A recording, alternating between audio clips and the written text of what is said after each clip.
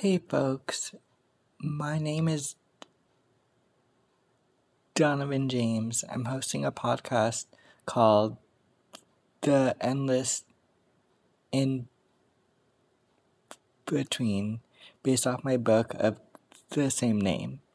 While I was reflecting upon the themes and stories, I wondered how they would intersect with the artists, creatives, and healers that I've admired for so long. Listen as I explore their experiences and everything in between. I hope you enjoy.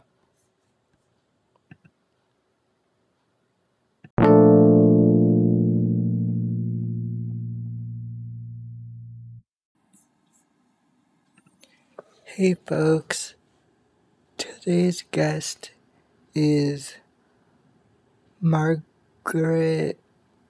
Marion. She is a licensed clinical social worker and certified alcohol and substance abuse counselor. She provides trauma-informed, narrative-based, identity-affirming therapy for individuals in groups. She is bilingual in Spanish and serves mostly Black and brown teens and young adults. I was so excited when she said yes to appearing on today's episode. I was so struck by her insight, by her wisdom, and by the love that she has for serving her own communities. And it was just so nice to have this conversation with her. I hope that y'all enjoy it. Welcome. Thank you for creating and holding space with me today. I'm so happy that you were here. I would love for you to tell us your story. Thank you. Thank you so much. I'm super happy to be here and definitely grateful that we can hold space together. My person's name is Margaret. I am a cis woman, het Haru spirit, and social worker, storyteller, dancer, shapeshifter, cat lover, and poet. I'm mentee, mentor, daughter of my mama and so many mamas and aunties, with a deep sense of belonging and responsibility to all my sister cousins. I have a large chosen family and I learn best in community. I home on the west side of Detroit and on the south side of Chicago and in Los Girasoles de la República Dominicana and in Black skin, black like mahogany. I smell good sometimes, y'all. And I'm kind. And yes, I'm a bilingual licensed clinical social worker and certified alcohol and drug counselor in Chicago. Thank you so much for sharing. I'm so excited for this. So you and I had actually met at at like a not a conference, but at one of those little workshop days, and I was immediately so captivated by your energy and your spirit. And I think we just like got along super well that day.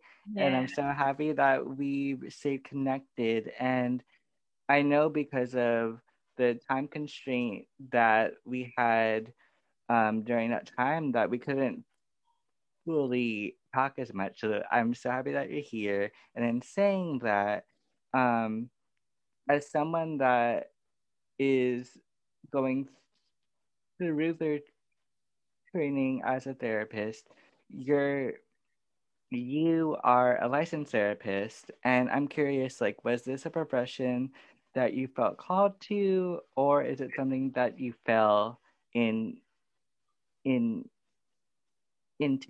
Mm-hmm.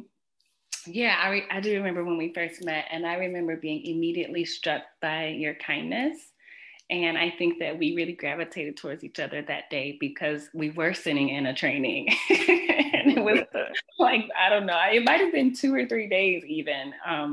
And we just really clicked. And I think you had just got to the city. Maybe you had just got to the city and had just started school. And so I'm glad that we exchanged information and kept in touch during this time. And who knew all this would happen? So kudos you for dedicating yourself to a grad program right now. I couldn't imagine. But I'll answer your question. So I entered into social work school without a concept or a particular calling, in quotes, to be a therapist, especially in the sense of individual sits on your couch kind of way. I wasn't thinking of it in that way. But the issues of systemic and racial oppression, questions of identity, culture, and history and community, all these were my interests when I chose to become a social worker. The therapist part came much later, as the way capitalism has set this whole thing up and the privatization of mental health. It seems to me like private practice has been propelled forward as the most desirable version of what success should look like after graduate school. I feel like when we're talking to our peers and in school, it just seemed as though that was where all of the attention was flowing, is that you should aspire to be a licensed therapist. And in retrospect, that to me feels very narrow. That's a very narrow way to practice, especially in the way that it's set up right now. The individual comes, sits on a couch, the revolving door of client after client after client. And so I can go on a whole down rabbit hole about that. So to answer your question, I didn't set out to become a licensed therapist. I set out to be a social worker. I feel as though I'm a social worker by passion and I'm a therapist by craft. But my main intention is to try in every way that I can to put myself in under the wheel, like to be a cog, to kind of stop some shit from driving itself over. Yeah. And therapy is one tool for making that happen. It's just one of the tools. Yeah. Was there a personal experience or experience of others that made you want to get into the social work field? Yeah. And I think we find that many social workers have had their own experiences of hurt and harm or of healing or of care. And then out of that place, we become social workers. We're people, and we have real lived experiences that inform our work. I could tell you a whole long list of these things. But one of the stories that really stands out to me is that, so I was a foster child. And my mother was herself a foster child. So I am 3 generations of, and also I have a youth in care. I know we don't use the word foster child anymore, but I am a youth in care. My mother was a youth in care, and I have in my care another youth. And so I have 3 generations of kind of youth in care, displaced families. And that experience overall has really kind of informed how I see change and what I find to be most valuable about wellness and health, about families being together and having the tools, resources to be together in healthy ways versus all of the pressures that cause and harm us and recruit us into hurting each other.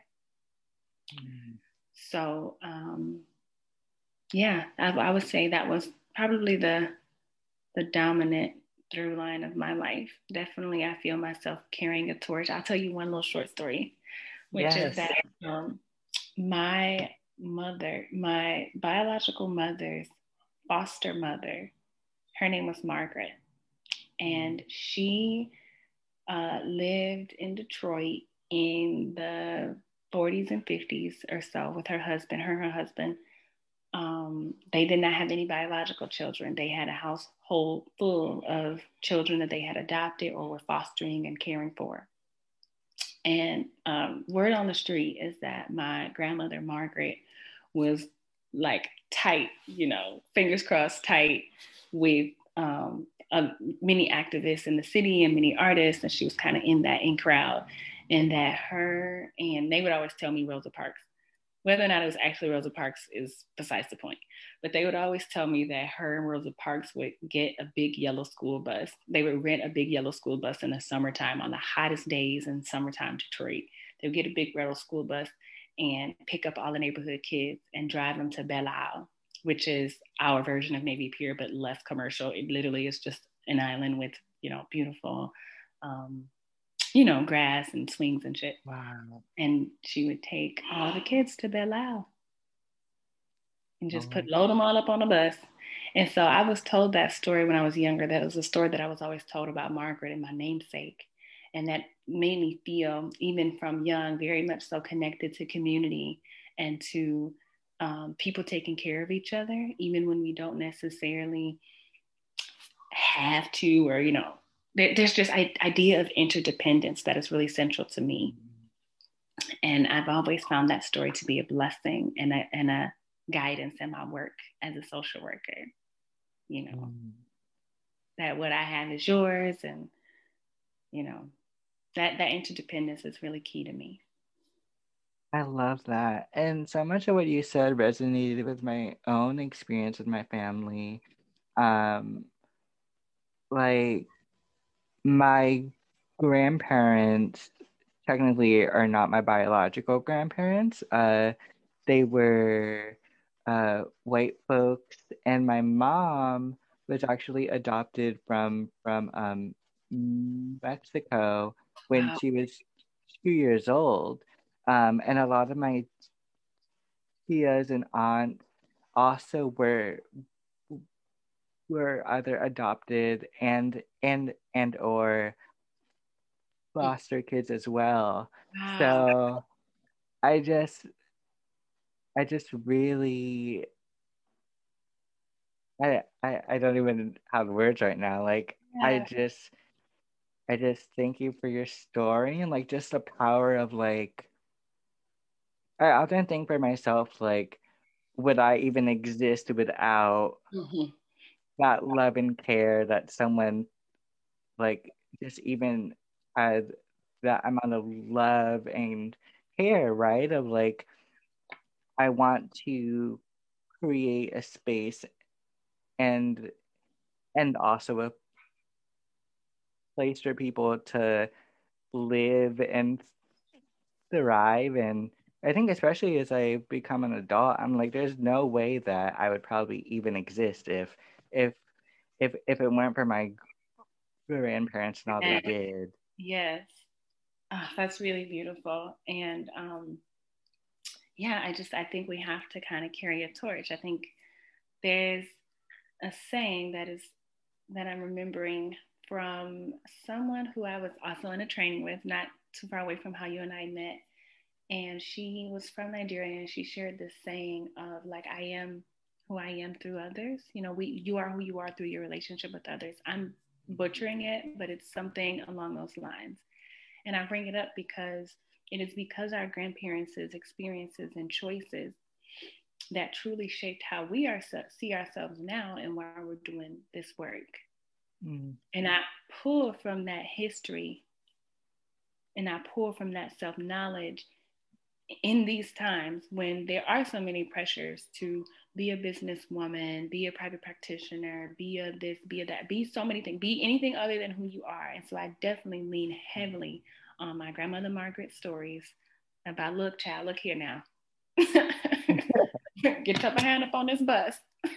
Unless, it doesn't have to be so formal or so official all the time. And I think we can definitely get carried away with what it's supposed to look like. Mm. Mm. Yeah. So, a lot of your work focuses on young adults and young professionals that are healing from experiences of of trauma and seeking towards building a better future. What drew you towards this population of folks, and how did you become involved working with a trauma? Yes. So the trauma part is unavoidable. We live it, we feel it every day, and we do our best to heal together through it. I understand like, I feel like it's my responsibility to learn as much as possible about it and to train myself to be able to act in the part of someone else's healing process and just to be a part of it. And I feel like that's a craft and a training skill set that I've been attaining over many years. The young people part, working with young adults was a natural extension of my very first job back in college. So at the time, I had got this job working at the youth center, Gary Comer, in Greater Grand Crossing. We call it Pocket Town. I had just moved to Chicago from Detroit, and I began to work there part-time as a youth development team member. I live right down the street from the center, and I still do. And so the staff, the family, the kids there, we were all super tight. And I started off working with third and fourth graders. And by the time I finished college and grad school, the kids had grown up. We grew up together. You know, they were younger, and as I got older, they did too. So I was mentor and big sister for a long time. And my first job after grad school was at a high school. It was a very natural transition to work with my high school students. And I've been working with, you know, young adults ever since. It kind of happened the same way. Then my high school students went on to college, and I was still mentor and big sister and therapist, you know. And so, wow. Yeah, that's how I kind of have begun to work with more young adults now, college age, early college transitioning to adulthood, that population. I've pretty much stayed with that. I have worked with little kids again. Like, I tried to work with third graders again. I feel like I've kind of grown out of that kind of patience. I have grown out of the patience of a 50-year-old. Like, I am also 10 years older at this point. Yeah. But I love working with young people. And I think part of the reason why I really love working with young people is it kind of goes back to this question we were just asking about how much identity and history is important to us and our sense of well-being. And teenagers and young adults are all about identity. They're all about trying to figure out who they are and what this world means. They're forging ways. They're like really taking a stand for what they believe in. And that to me just feels like it is foundational for what is to come next. So I think that's part of why I feel pretty much at home working with teens and young adults. And I guess, like, as a follow-up, and we may touch on this more later, but I'm curious, like, your thoughts of how, like, with COVID, like, we're all experiencing this as a trauma. And, like, in your opinion, like, for the folks that we serve, but also for ourselves, like, what do you think the future of therapy and care will look like post-COVID? Yeah, so, I mean, for one, I think it's just more accessible. I think therapy in a traditional sense has literally put people back on their own couches versus coming and getting on a therapist's couch somewhere. You have therapy from your own couch. And so I think it's helpful for people who are either immobile entirely or are highly mobile. So I think that's probably the biggest change that I'm seeing happening. I'm a little bit concerned with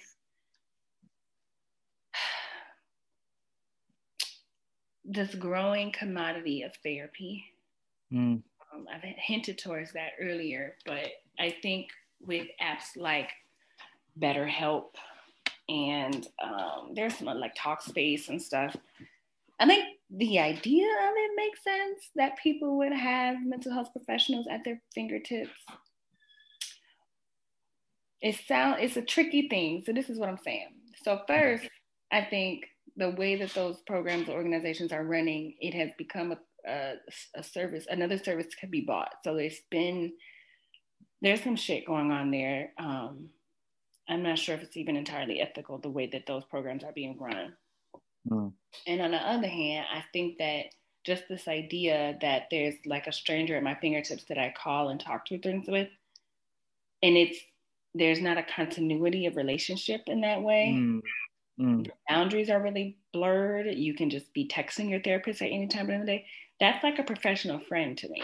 and in that case, how are we supporting people's capacities to form and maintain better relationships with people in their own real actual life, like that are right in front of them? How are we helping people mend and build and sustain those relationships versus replacing them with like an electronic, quickly text this therapist or just kind of get online and have this very isolated container for every single thing. And then I guess you're supposed to live out the rest of your life in this picture perfect way. And then you just kind of contain all the shit into the computer. I don't know. I think something about compartmentalizing it like that feels like it could be harmful later on down the road if it's not attended to. I'm not saying that don't hear me saying that it's all bad. I don't think it's all bad. I think it's really, really good, especially when I think about certain individuals who I know would not get therapy if they couldn't just click on a button and talk to a therapist. So, there's some pros and some cons. And I don't know what the numbers look like. I don't know what the facts say or what the evidence say, or if there's any research that's already come out on that. I don't know what the numbers are looking like, but it's just kind of my preliminary ideas of what could possibly be coming down the pike, or what could happen from here. Yeah, I think you bring up a lot of good points. You were talking about how folks that are working for those corporations, right? Like BetterHelp, all those folks, like the amount of workload that they have. Right. And like you said, there's no boundaries. So what does that look like for the client and for the therapist? And like it's not sustainable. And I think the one thing that you hit on perfectly, that in grad school, and I'm sure for you as well, is like it's always like something that's like top of mind, is like the therapeutic relationship is key. Like if you can't build upon that, then you'll, in a sense, fail is the word that comes to mind. But like that's what it there will be some consequences, right? That won't come without a consequence. Yeah. Other thing that I think post coronavirus with the field of mental health is that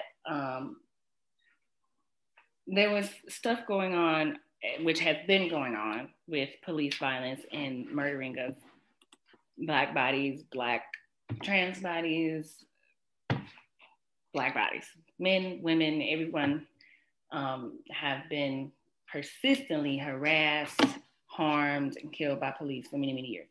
Coronavirus made everything stop, and people had to look at it. And people suddenly didn't have no job to go to, and so we was all out in them streets, So it was a perfect storm, and I think the way that this perfect storm has impacted mental health is that the words, the buzzwords have changed. In the last decade, trauma was the buzzword. Everything was trauma focused this, trauma focused that, trauma informed this. Every training that you looked at was about trauma. Now the buzzword and the thing that everybody is doing is anti-racist practice, decolonizing mental health, this and that. This is what we're all about. So I think going into this next decade, there will be more folks seeking out education on that, which is a good thing. I think we all have these kind of guiding foci and guiding topics. So I don't mean to minimize. When I say buzzword, I don't mean to say that those things weren't important or that they would just kind of be thrown around willy-nilly, because I think it means that people really are actually paying attention to these issues, and great numbers of people in mass are seeking training, understanding, conversation, and places to commune around these issues. So I do think post-coronavirus, anti-racist practice and decolonizing social work has emerged as a main foci in mental health. Thank you for sharing that. And that intersects with the next session that I had, is like entering the counseling field. It's often hard to see myself represented among my peers. In terms of your own experiences and your opinion, why is there a lack of Black folks within the mental health field? And how can we expand out to reach Black folks? Mm-hmm. I think there's a lot of speculations that I have for this, so I will try to be brief. But number one, when we think about the history of social work and mental health and its trajectory in legitimizing itself as a profession and as an organized public service, it was created by mostly white housewives of wealthy white men. And they discussed doing social work, social service at Sunday Tea Party. Okay. Mm-hmm. So this field, I think it still has the allure for work that kind white folks can do. Kind white folks, here's a way to help. Here's what you can do. But they don't necessarily need to, right? Black folks, on the other hand, we've been taking care of ourselves all along, and what it would be called, what would be called mental health or psychology, I think for many Black folks, is really about spirit, spirituality, religion, upbringing, child rearing. So for many Black folks, church every Sunday is the therapy, or sitting on somebody's porch. My grandmother's sitting on her porch right now. Folks come by and sit on her chair, for a while. So I think there is actually not a lack of Black healers, Black people doing work to mend themselves and each other. This whole idea of like therapist, the formal way, mm-hmm. I think is new. And I also suspect that this idea that there's a field of mental health is also relatively new. Okay. Mm-hmm. It's just now there's a different set of loops and hoops that you have to jump through in order to be able to call this work your job. Mm. So with that being said, I think what we could do to help Black folks who are interested in this work have a more easier route is I think we need to start to value other ways of knowing. Mm. Higher education is super important, but let's be honest, it's too expensive. Yeah. Yeah. You're going through all these loans. They're taking advantage. It's un abuso. Like this, it's really an abuse of the people, the high tuitions and heavy loans. And then you do all of that just to graduate as a social worker and you be trying to fight for your 40K position, and then you're expected to work from your heart and not have to be paid for it. Like I signed an oath to poverty because I'm a social worker. Anyways, I think that's connected to why some Black folks are like, so why would I do that? I've already been working for this country for free for forever. So yeah, I think it's a whole situation. So one of the things to bring more people in might be to build connections with students of psychology and social work at the bachelor's level. Like have connections between, Black therapists and clinicians, psychologists with Black students at the bachelor's level with more internships, more mentorships, and kind of help Black students get a foundation of healing. And I'm just going to go ahead and say radical healing before we move on to graduate school and become further inundated with the kinds of things that would make us be widgets and help us make us feel alienated from other Black folks. Because once we get into these institutions, especially PWIs, we're the only ones there. And then teaching us all kinds of, evidence-based practices that might not be the most culturally relevant. So I think that we have to reconnect with our students, with our Black students much sooner before they get to graduate school and they're invested in master's level education and almost having to start from scratch. Mm-hmm. And then tangent with that. Oh yeah, for sure. There's always been a lack of healthcare access for Black and people of color. You offer Instagram discussions, which I think is a great way to have those open, honest conversations around mental health. What inspired you to start these chats with folks on an online platform? Yeah, so I wasn't the biggest fan of IG until much late in the game. I did not make the switch quick. But on IG last year, I did a series called Uwepo. And Uwepo means presence in Swahili. I believe that when we foster a sense of awareness and presence within our own Black bodies, that we actively resist against those intrapsychic forces that seek to remove us from those bodies. So what I mean is that, we have been trained for commercialism, for sugar, for 1,009 vices, for other people's profit. Mm. When we tune into our bodies and listen, we can experience some freedom from all the ways we are pulled by this social program. So you can call it mindfulness if that's more accessible, but again, that's a relatively new word and it has been co-opted and detached from its cultural and ethnic origin. So I created these live WEPO sessions on IG upon invitation to collaborate with the Pomoja Challenge. That's a community resilience initiative between my friend Rashawn Ward, shout out to Red Clay Dance, and to her friend Dr. Joy Young over at UIC.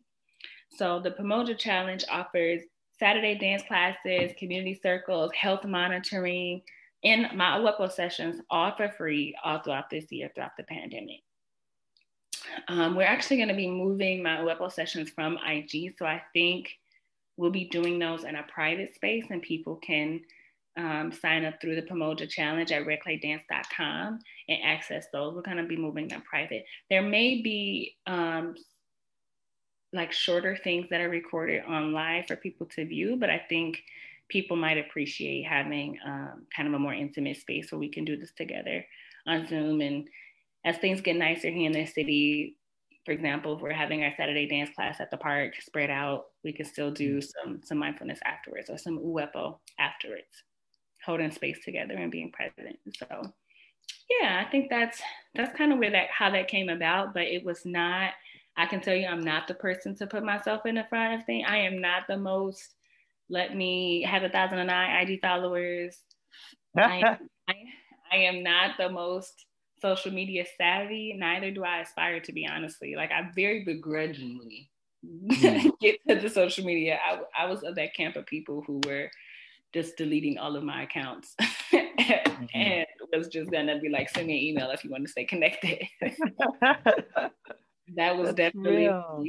that was me until my friend Rashawn called me and was like, we're gonna do the Pomoja Challenge. I was like, okay. Oh, that sounds so wonderful. Yeah. And I know we had touched upon this a little bit earlier, um, but maybe we can go more in depth about it. Or like, what are some misconceptions that folks have about the like the about the therapy or counseling? So there's a whole bunch of misconceptions about therapy and counseling. There's a really long list, so I would love to hear kind of what you would add to this list. But yeah. I think one of the misconceptions is that social workers and therapists know what the problem is. We can identify what the problem is. We know what it is exactly. And so a lot of times people come in like, what's wrong with me? And I'm like, I don't know. You know? So, like we're just supposed to have the answers. We are supposed to see the person or whatever the situation. We're supposed to be able to look directly and find the problem and extricate it out and know what the cure is and know how to heal it and know how to fix it. We do not have magic wands. We are also real human, actual people with whole as partners and children and families too, you know. So I think that's one of the misconceptions is that it is that we kind of know, have this infinite knowledge of psychology facts. I do not have the DSM memorized. Neither do I aspire to have the DSM memorized. And so, yeah, no, that's just not going to work out. What are some misconceptions that you've heard so far? Yeah, I think within my family, it's been like, oh, like you're gonna do amazing work, but you're not gonna live, but you're not gonna be able to live. And I'm always just like, in my head, I'm just like, but people are quote unquote living in these high paying jobs, but they're not actually living. Right. Like I always really think of it as like, if I can do something that is giving back to my communities that I know is necessary, like I'm all for that. And I think you had said something earlier of like, just like it's so fucked up how like within these fields, unless we come from a family of generational wealth or wealth of any kind, that like it's like, do I take this job that's going to pay me X amount, or do I go after like what I'm passionate about or really want? And it's just like, but why can't I think we should be able to have it all? And Yes, and I think we've made it a job to. We have made in our society that is, just call it what it is, in our capitalist white supremacist society, we have made healing a commodity. Like we mm, have made it something that is a job or a service that you buy. mm, So now we have to choose between what feels like a real calling, and then we have to ask ourselves, how do I make a business out of this? mm, I'm not a business person. I'm a therapist, or or whatever, right? Like the only way. And so a lot of times, you know, people who are therapists or social workers either have partners who make a decent amount so that they can not have to worry about making so much. You know what I mean? Like there's something mm, to offset it. But if you're just like out here on your own, if you don't have no children, maybe you can make your 40K work, right? Like, mm. but then I mean there's a whole nother conversation when we talk about the distribution of wealth in this country and across the world. So that's a whole nother thing. But I think we have to be careful, what you were saying earlier, Donovan, about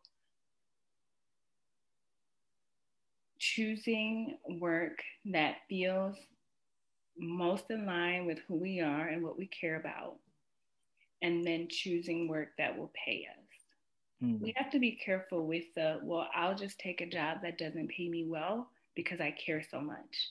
That is exactly and precisely how we become martyrs, and how we um, just kind of get lost in the system and in fact become agents of the system. Like we can be co-opted in that way. I think we have to mm, be very careful with that because we are expected to just care so much that we do for free. I've mm, heard before, you may have heard this, like I said, I took a vow to be a social worker. I didn't take a vow to poverty, you know? mm, Um, so yeah, I think we have to really be careful because if not, we will be working 14, 15 hours a day, available at all times of the day, mm, or whatever little money, but we'll be able to go to sleep at night feeling like we good people. Well, I'm a mm, good person now. Like, no, that's some ego shit. That's not actually about serving and helping. So we have to be careful about that for sure. mm, mm. I think some other things that come up for me is, so my field, or my specialization I should say, is like couple and family counseling. Mm-hmm. And so often when I'm talking to people that don't recognize that there are different fields and different sectors, are like, oh, so you're a social worker. And it's like, no. And then trying to like explain to people, it's like watching them try to put math together in their heads. And it's just like, dang, like how can I make this so that you'll understand and understand, right? So I think that's something that's come up for me a lot, knowing that marriage and family therapist, the field is relatively small.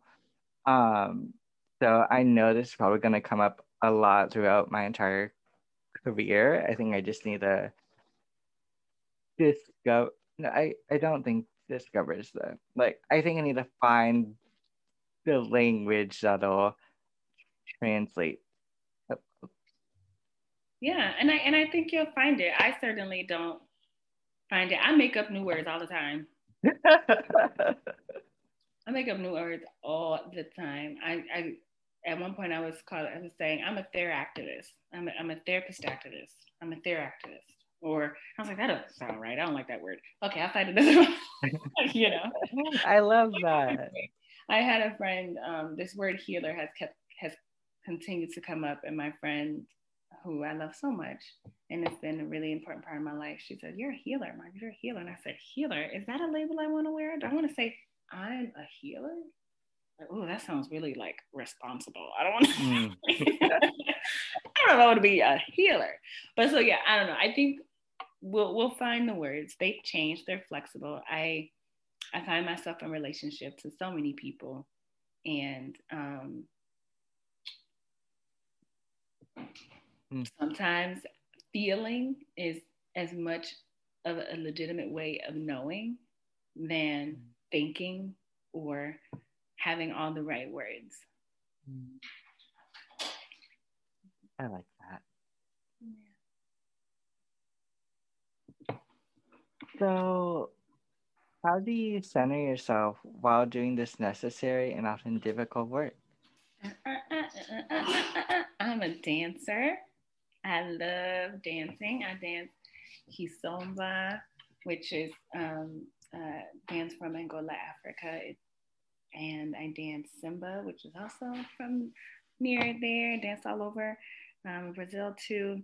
I dance salsa and bachata and Afro house and Afro beats. Ooh. So yeah, I just whenever if I can dance, don't put some music on. I feel the ground beneath my feet. Literally feel the ground beneath my feet, and I just kind of move with the vibrations in that way. So I love it. Poetry grounds me. I have 2 books of poetry. Don't ask me what the names of them are because I see the cover in my head and I can't tell you the name. Magical Negro by Morgan Parker is one of them. And then I have Maya Angelou's, a compilation of Maya Angelou's work.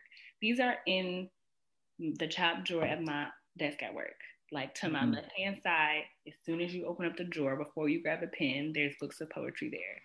And so very often throughout the day, I will ground myself in a poem, in a few words.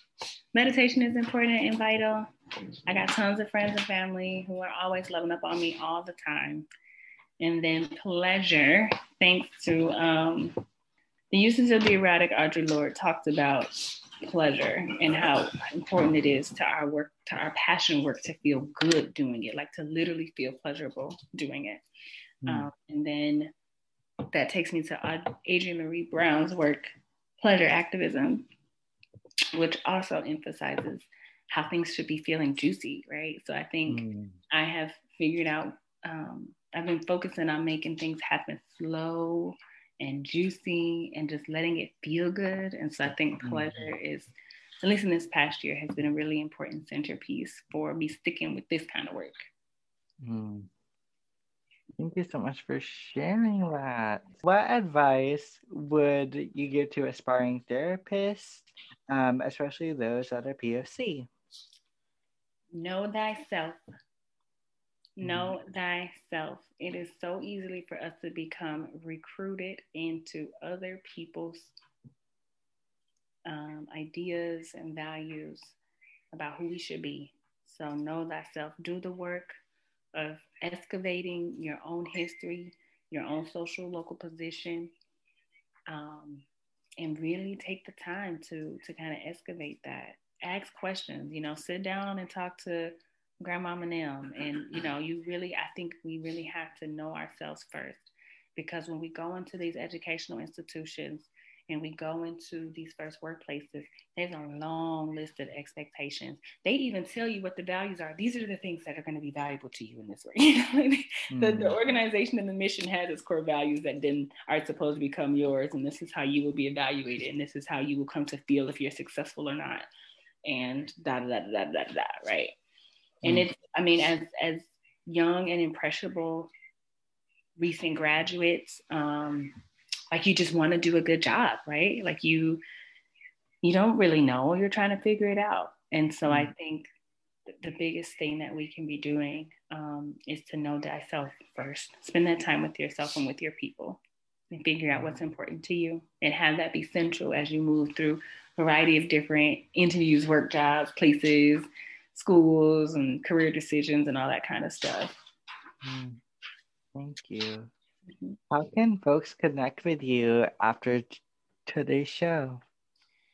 IG is still the best way. Send me a message, or send me a message on IG, or just follow me there. I am not in any place regularly. I'm doing work with Second Story, which is Chicago Storytelling Collective, and you can kind of find me there too, off and on, mostly monthly. But I would say IG is the best way to keep track of me. Thank you so much. And before we flows. When have you experienced joy within the past week? I love this question. I think it's the best question to end off on. Thank you for asking this question. So, this past week, well, in the morning, we have been having such good sun. Yes, So, yes.